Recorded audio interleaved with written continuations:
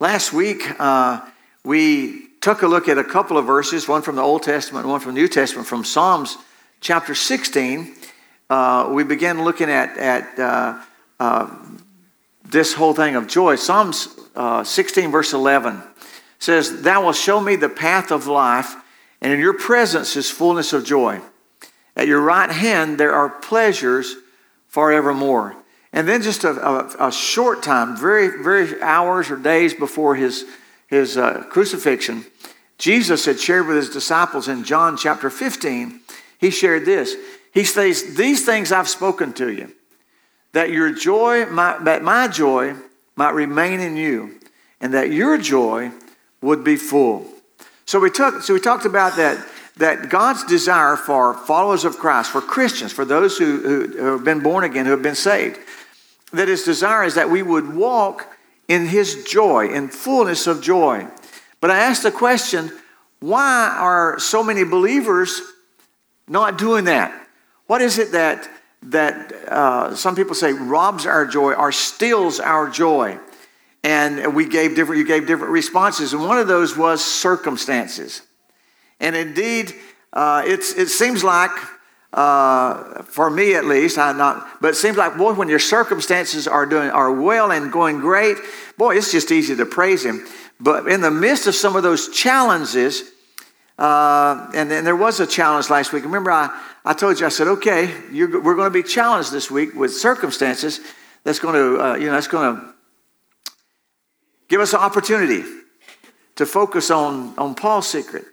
And sure enough, it was just Monday with me. I don't know about if any of you ever experienced that this week, but mine came Monday, quickly.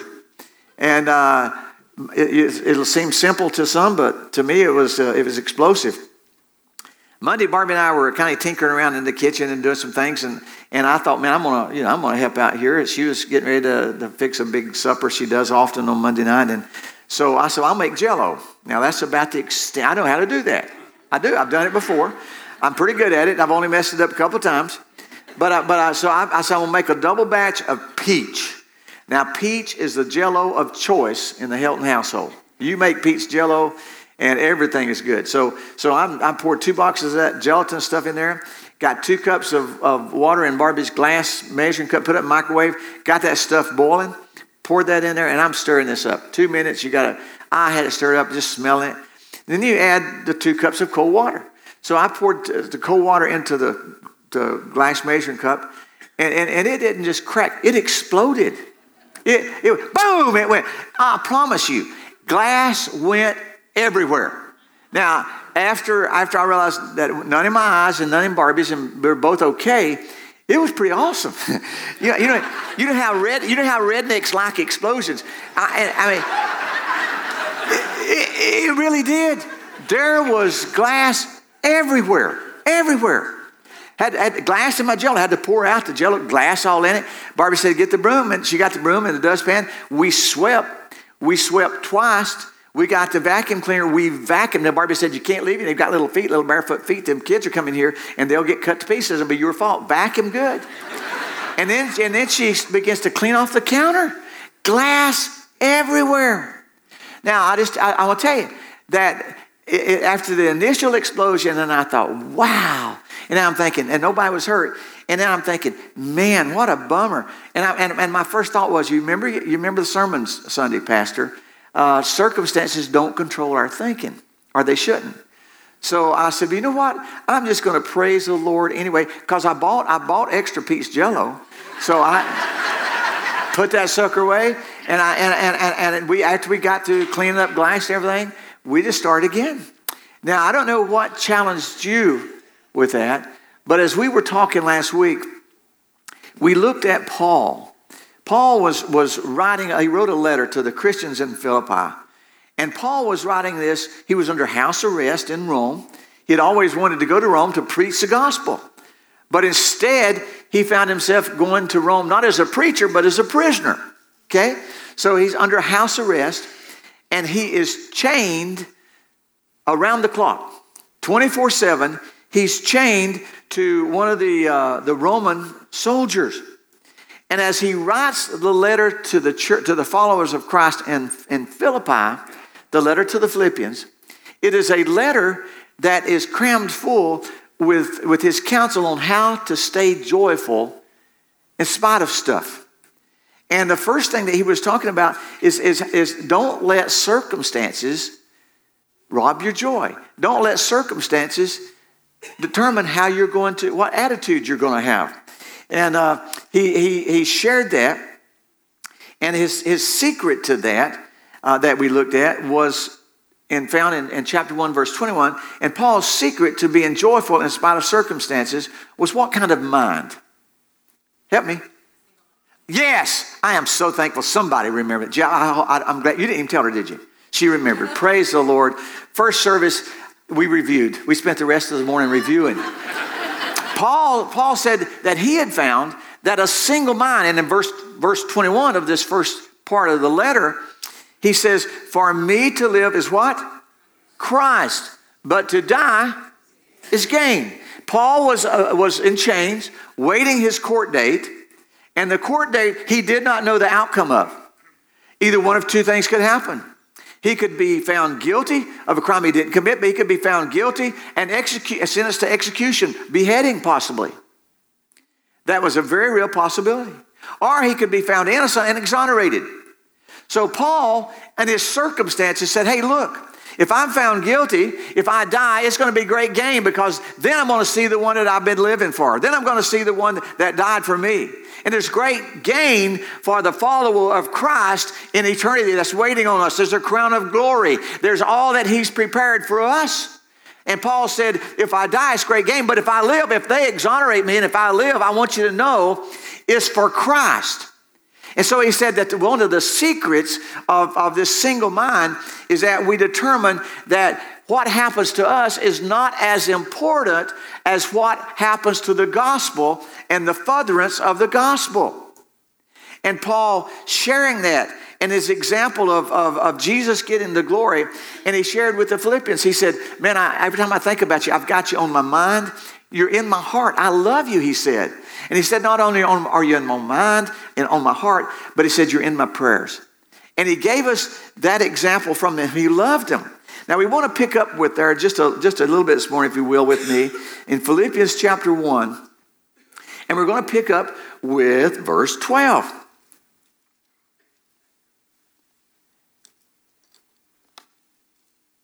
You know, pastors love the rustle of leaves. That's like beautiful music. And now it's a lot of you're on your iPads and you're on your phones. And you're just, yeah, I know. You technical people. I know you're there. Whether you get there by rustle or you get there by relief, just get there. Verse 12. Paul said, but I want you to understand. He said, really, I want you to understand this. That the things which happened to me have fallen out rather unto the furtherance of the gospel. Now, remember back in verse 5, when he was talking about how he remembered the Philippians, he said it's in the fellowship of the gospel, fellowship in the gospel, for your fellowship in the gospel from the first time. And now he said, everything that's happening to me, he said, it's happened to me for the furtherance of my gospel, so that my bonds in Christ are manifest in all the palace and in all other places. And many of the brethren in the Lord, waxing confident by my bonds, are much more bold to speak the word without fear. Now, some translations there, instead of saying bonds, what's it got? What? Barbie, I heard your voice above everybody's. That is, I love you, baby. That's so precious. He said, my chains. The chains, he said these chains. Now, think about that. Chains. Those chains were cumbersome. Those chains were heavy. Those chains were uncomfortable. Those chains, to put it mildly, would have been a very constant irritation, cutting into possibly his ankles, wherever they were, the shackles there. And these chains that could have brought Paul into a deep place a dark place of depression and discouragement. Paul could have easily thought, man, God, I've served you. I turned, and ever since the day that you appeared to me on the road, where is he going, to Damascus? Ever since then, I've sought to walk with you. Yeah, I've went through persecution. I've went through beatings. I went through scourging. I've been faithful. And now, Lord, to end up in chains, I was ready to preach the gospel here, man. And these chains. And he could have, why? He could have been angry. He could have been discouraged. He could have been depressed. But instead, the same God who used Moses' rod, or Aaron's rod. If you're reading through the daily Bible reading, the little bookmark thing, like Barbie and I are this year, we're in Exodus. And last night we were reading about the rod, Aaron's rod, Moses' rod, the same God who used that rod in Egypt. The same God who used the little sling of a little boy named David to down a giant is the same God, Paul says, who is using Paul's chains for the furtherance of the gospel. Could you imagine Paul, as Paul realizes what's going on, that Paul's thinking, Lord, I wanted to come here to preach the gospel, but how would I ever got how would I ever got an audience with the Praetorian Guard? And now I are chained to him, or I'm chained to him all the day. I don't know, 6-hour shifts, 8-hour shifts, but they change. And Lord, I'm getting opportunity, and these guys are hearing the gospel. Some of them are believing in you. They're becoming followers of you. Man, so Paul is seeing this chains as a source of joy instead of a source of defeat and discouragement. Look what he says in verse 18. And he talks about these chains. He talks about people. He said, and the people are getting bold. And he said, by the way, when they're bold and they're preaching, verse 15, he said, some of them preach Christ out of envy and strife, and others goodwill. Verse 16, he says, and some preach Christ of contention. They're really not sincere about it. They're doing this because they're hoping to goad me or to irritate me or to just do something else here. But he said, verse 18, what then? What then? What does other translations say there? So what then? What does it matter? What does it matter? However they're preaching. Look what it says. Either way, whether they're preaching in pretense or in truth, Christ is preached. And what does he say? And because of that, I rejoice. Yes, and I will rejoice. You've got to be kidding me. Paul has said, hey, these chains of mine have made the believers bold.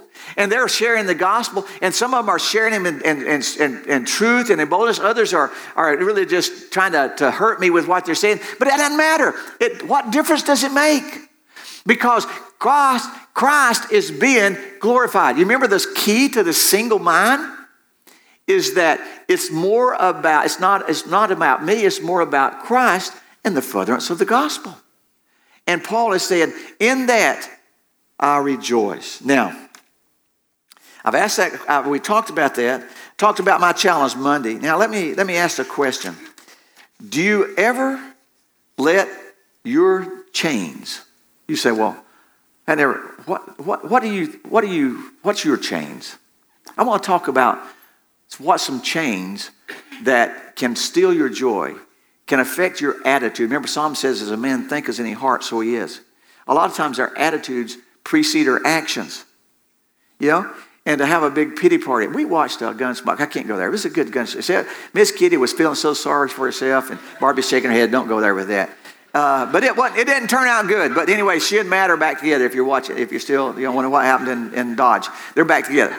But we can't let our circumstances control our attitudes, or it will affect our actions. I want to talk to you, give you some examples this morning, and then come back and wrap this up. First, I want to talk about, and it just so happens that a lot of these examples are women, and I love that. I told first service, and Barbie, I'm just as bold with. I'm probably not as bold with you in here. Anyway, last evening, Barbie was texting her good friend out in Arizona, Evelyn Senecal, and they were texting back and forth, and I got to see a blurb where Evelyn said, "You and I," talking about she and Barbie, "are tough birds." Now, I knew what she meant, but I was going to tell you, immediately my mind went to, what kind of bird would I do? And I realized I had better sense, Cal. I did not verbalize that thought, right? Cal is a man who takes those thoughts and process. I was processing that. These women are tough. You women are tougher than we men ever could. That's why God designed you. Have babies, man. But God used them such a way. And the first example we'll talk about is a mom, because I know a lot of times, ladies, you can feel like that you're tied to the house, especially if you have younger children, especially in that season of life with younger children. What about if you had 19 children? The lady I want to share with you first about had been pregnant 19 times, gave birth to 19 children. Now that was before Pampers and Huggies and all these things. That was before you washed them. Okay? You washed them. And she could have found herself, and the marriage was not a real good marriage. Her dad had been a pastor, and she loved her dad very much. And her husband was in the ministry. But it was a tough marriage. It was a contentious marriage. And she could have easily found herself discouraged and feeling so disappointed. But she didn't. Or at least she didn't let that determine who she was. And she didn't let it determine her attitude. Matter of fact, I've got a lot here. I'm talking to you about Susanna Wesley, right? Susanna Wesley. And 10 of her kids lived to maturity. 9 died earlier. She had a lot of, let me read it. It says, you see a woman who endured pregnancy 19 times, that's enough. 9 children dying, hunger, extreme poverty. Her house, she lost her house in a fire, losing her house, loss of house and possessions, wayward children, lost all her family records. She lost her son. She lost everything. Some of her children were also in very poor marriages. But Susanna says this. She said, I am content to fill a little space if God is glorified. You hear what she's saying? She said, it ain't about me. If God gets the glory, if God's getting glory by me being at home and spending time with children, it's said that Susanna, because of all the children, that oftentimes when she would go to prayer, she would just take her apron and cover her head. And the kids come to recognize that's when mom's with Jesus. That's when she's with Jesus. She determined that because she had so many children, she was still going to. So every week, she determined that she would have at least 1 hour with each child. And man, their sons, John and what's the other one? Charles Wesley, the founders of Methodism. But she was not going to let her circumstances of being a stay-at-home mom or a mom with all these tragedies that happened, she wasn't going to let that chain her and destroy her joy if God should just get the glory, if Christ could be glorified. Let me share with you another. The next example I want to share with you is also a lady, but when this little girl was really young, really, really young, her mom's name was Mercy, which I love. But when she was really young, she got an eye infection. And their family doctor was not available, not there. But another person said, I know what we need to do. We need to get rid of that infection in her eyes. We need to do it quickly and powerfully. So bad treatment followed with mustard poultices, and it burned her eyes so that it blinded her as a little child. And she could have easily went into discouragement. Matter of fact, it says just a year after she was blinded by the incompetent doctor, her father caught a chill while working in a cold November rain, and he soon died thereafter. Let me read what this lady said. Just a comment. She said, she considered, I'm quoting, her blindness a blessing, not a curse. Many would be tempted to call it. At one moment, she said, it seemed intended by the blessed providence of God that I should be blind all my life. And I thank Him for the dispensation. If perfect earthly sight were offered me tomorrow, I would not accept it. I might not have sung hymns to the praise of God if I had been distracted by the beautiful, interesting things of the world around me. Fanny Crosby wrote, it's estimated, between 5,500 and 9,000 songs and hymns. And the reason they don't know exactly how many she wrote is because she didn't want the recognition. She didn't want the praise. So a lot of times she wrote a lot of them under pseudonyms or other names.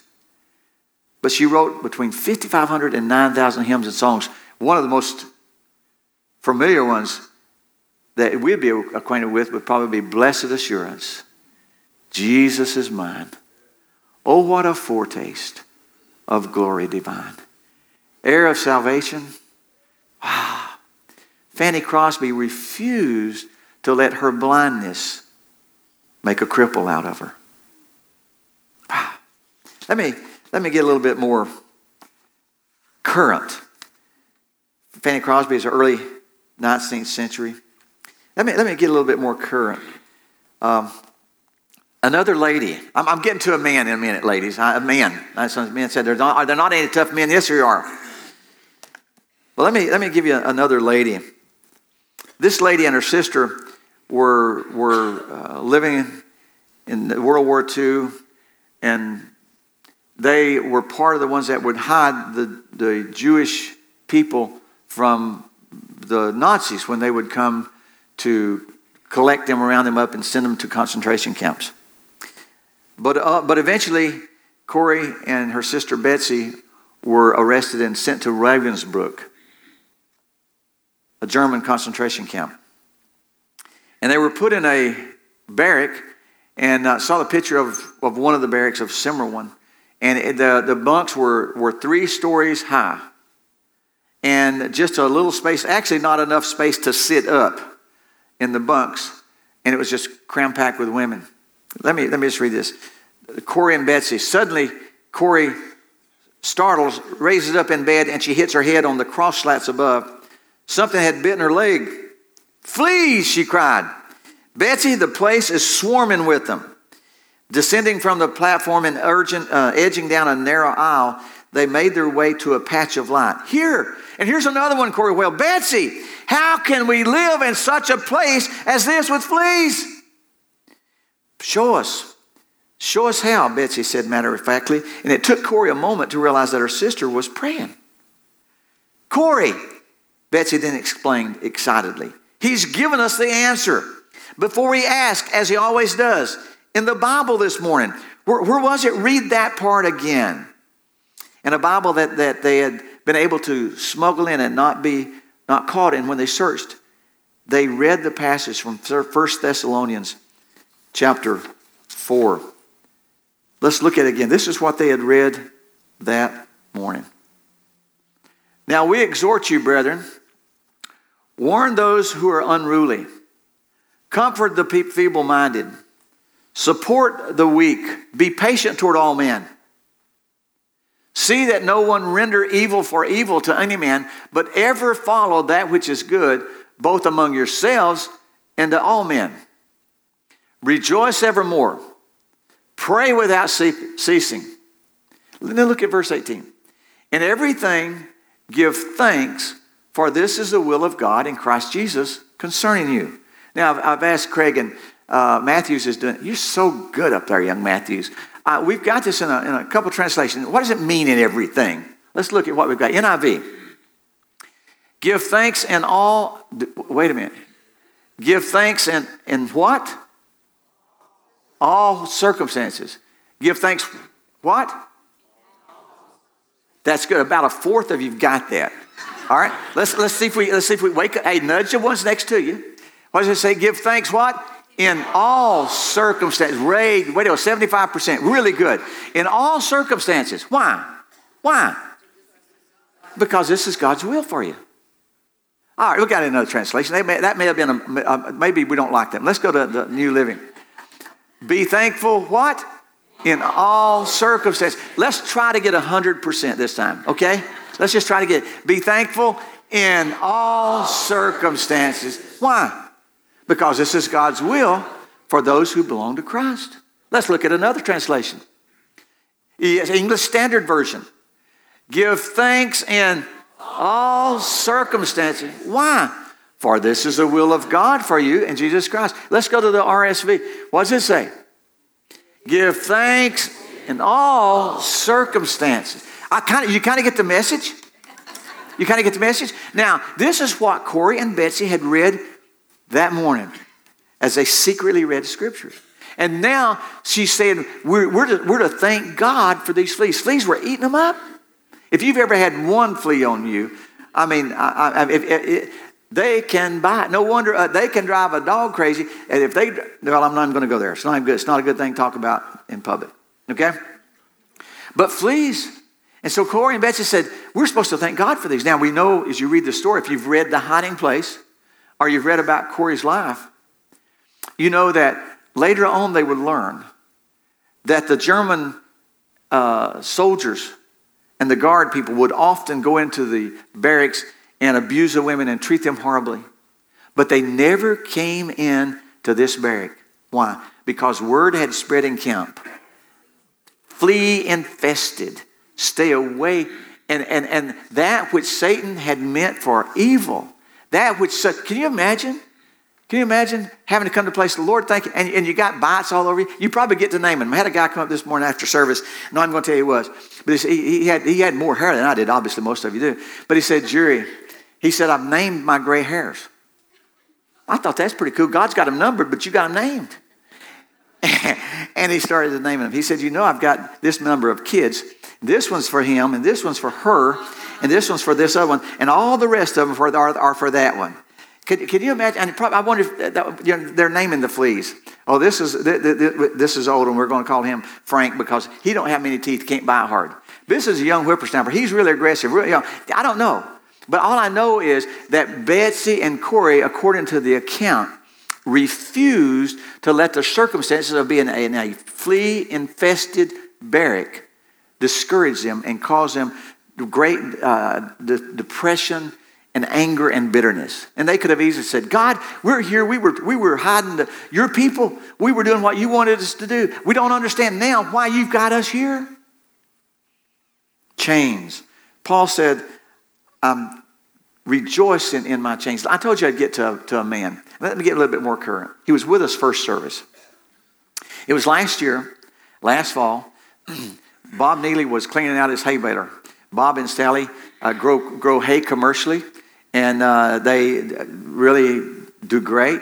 And so he was cleaning out his hay baler after a day's work, and the baler was on, and somehow or another it got a hold of Bob's clothing and pulled him into the hay baler, pulled in his right arm into the hay baler. And the thing that it could have killed him easily, the thing that saved him is that the belts came down on his arm and actually served as a tourniquet on the arm, and the lower part of his arm was just shredded, literally shredded. Sally sees him. Sally calls 911. They come out. They airlift him from the field. Bob could have easily died. It's miraculous he didn't. But he's in Gainesville. He's in northeast Georgia. And that happened. Barbie and I happened to be down there. We get the news.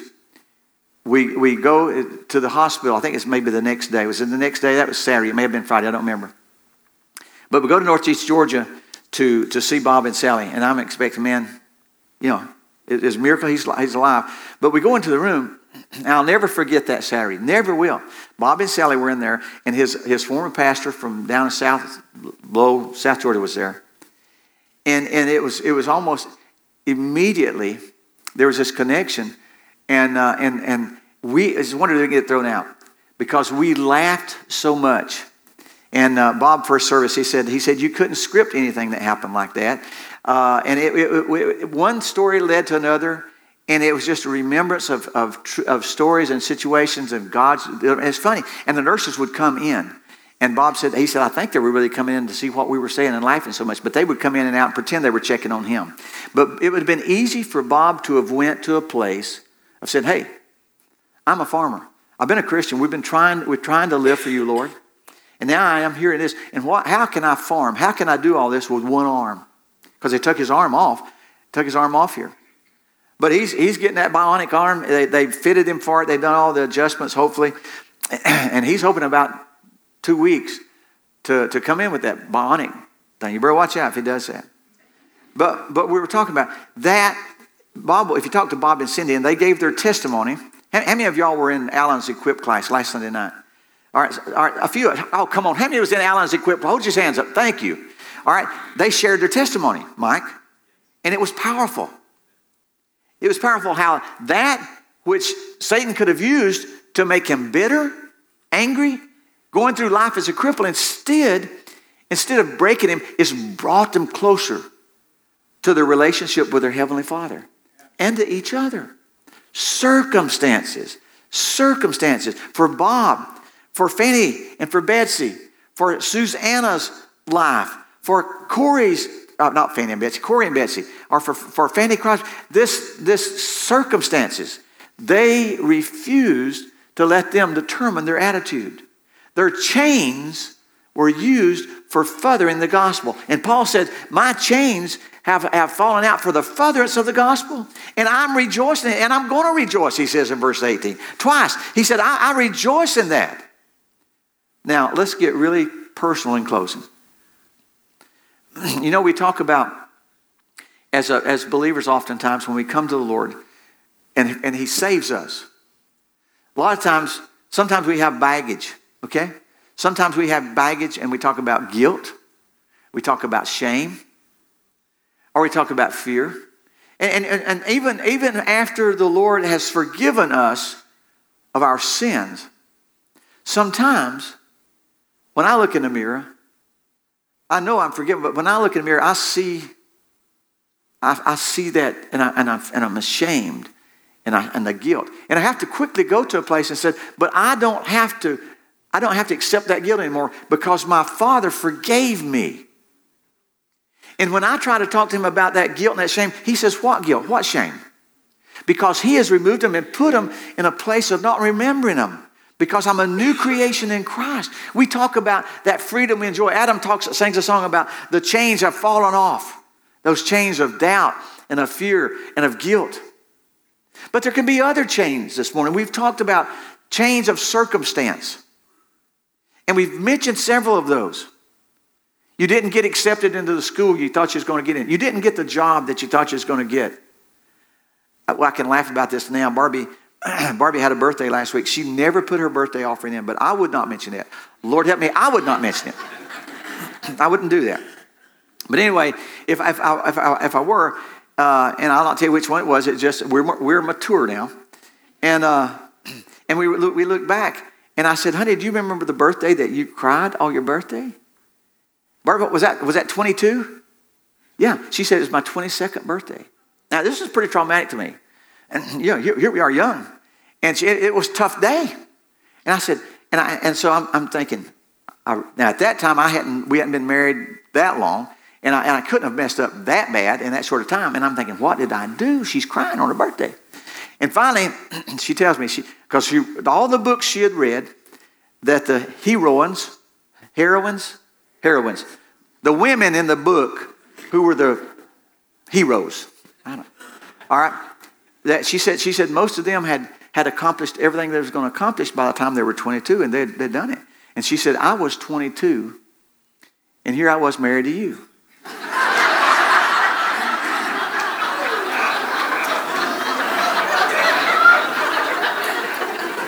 And then I cried.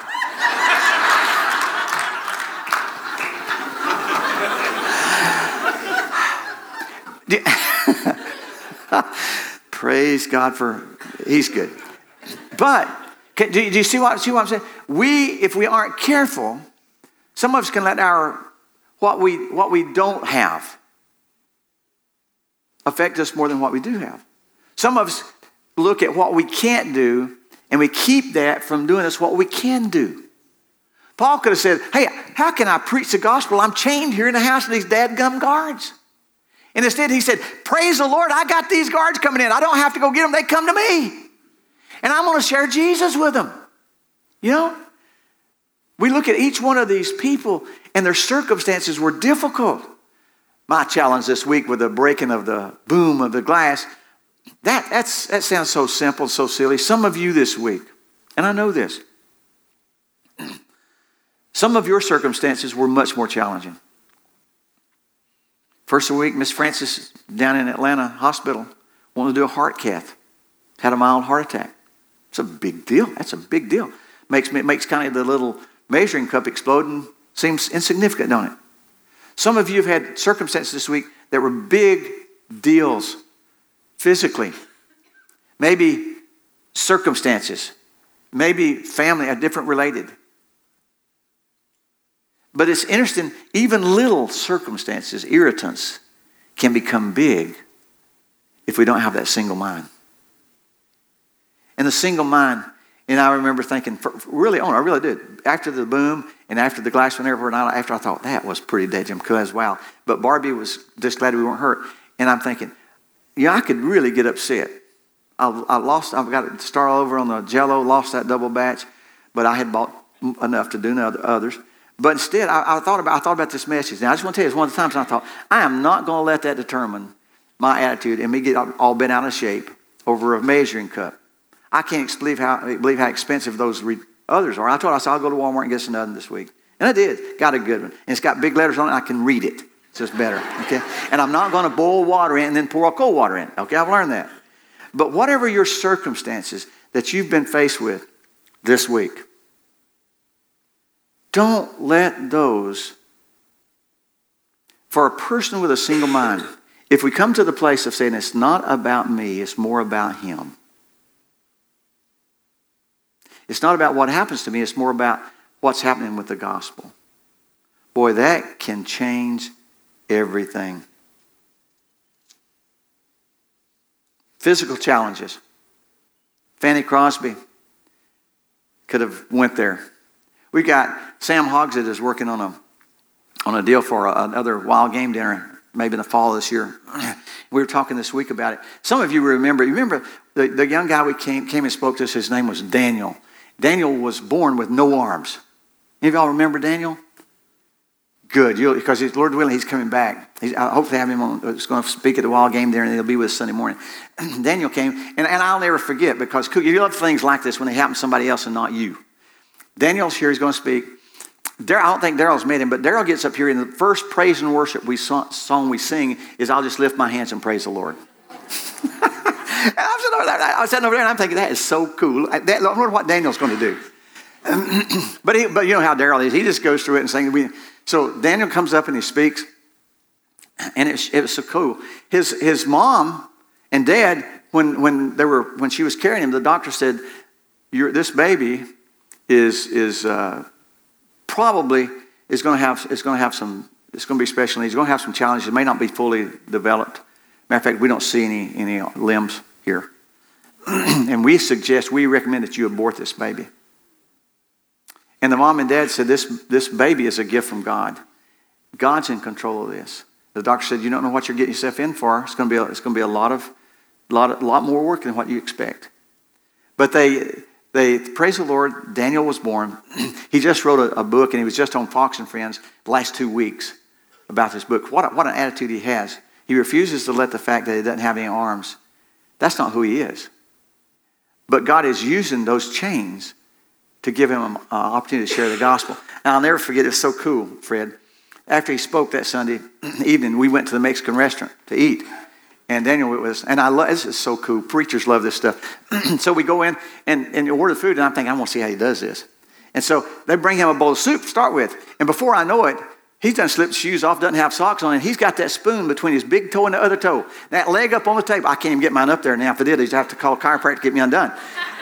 But he's sitting there sipping soup, with his feet. Now his feet were clean, his toes were clean. But here he is, and it's so cool because one thing I loved about it, in Mexican restaurant, and we got a table in that first part. And you know how when you come in and you see something, and you want to look, but you don't want to stare, right? You know how it is. You need to be. Everybody's not as suave and sophisticated and cool as I am when it comes to stuff like that. But people would come in. Lord, I've done preached part of the microphone off. Craig, I found it.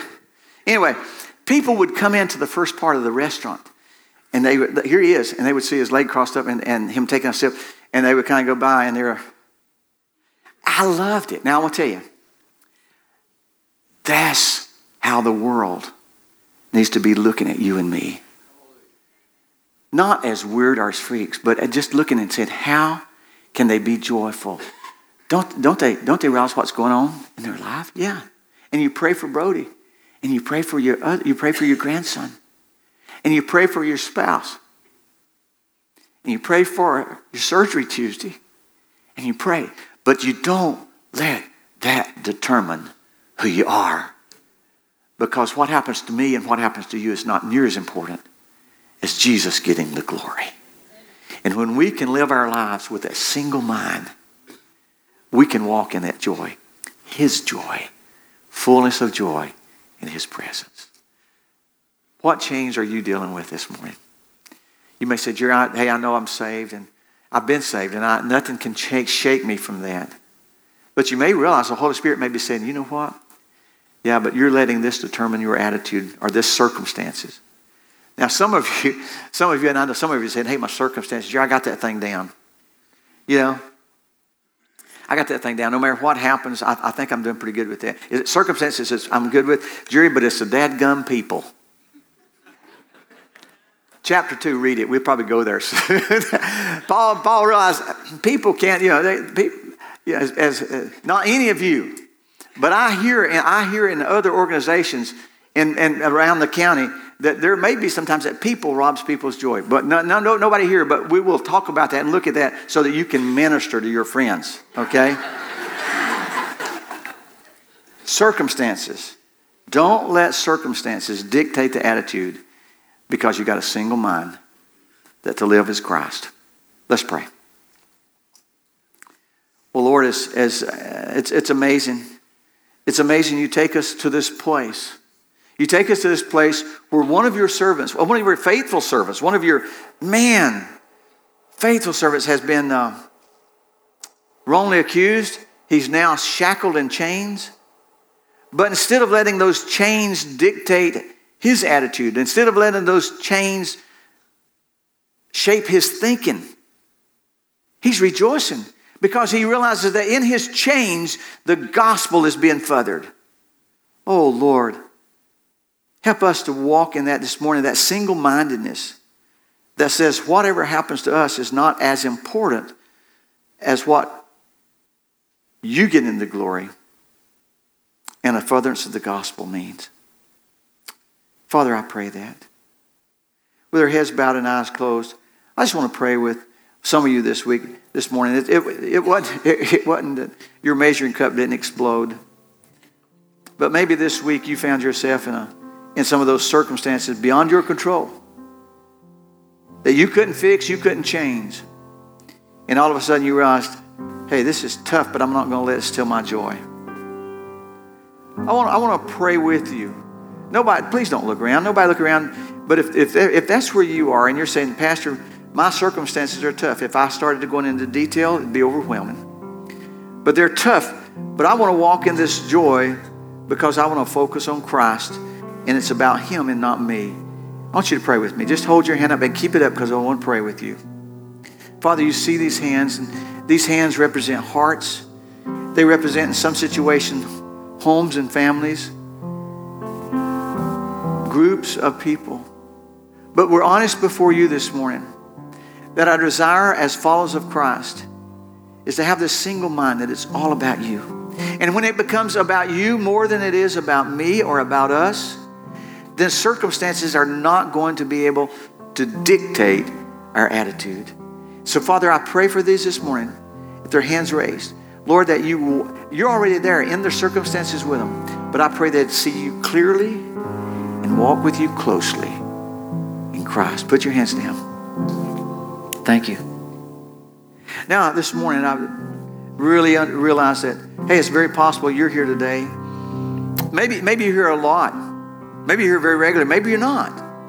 But it doesn't matter. But maybe you've just, somehow or another, you just thought by starting to go to church or being in church was what it was about. But the Holy Spirit is speaking to you this morning and saying, hey, you've never trusted me as your Savior. those circumstances that you're in, yeah, I'm there in the circumstances, but I want to be there in you in the circumstances. And I can only do that when you invite me into your heart. And this morning you realize I've never done that, but I want to do that this morning. But again, with nobody looking around, if you just raise your hand, I want to pray with you. Father, you see the hands are raised. And God, these hands also represent hearts. They're hearts that know about you, but this morning they're saying, I know enough about you that I need you as my Savior, and I want you to come into my life. Come into my life right now and save me. Thank you. Put your hands down. Now, Father, you be glorified. Let it become a reality more than ever before for us to live. Each day is Christ. In His name I pray. Amen.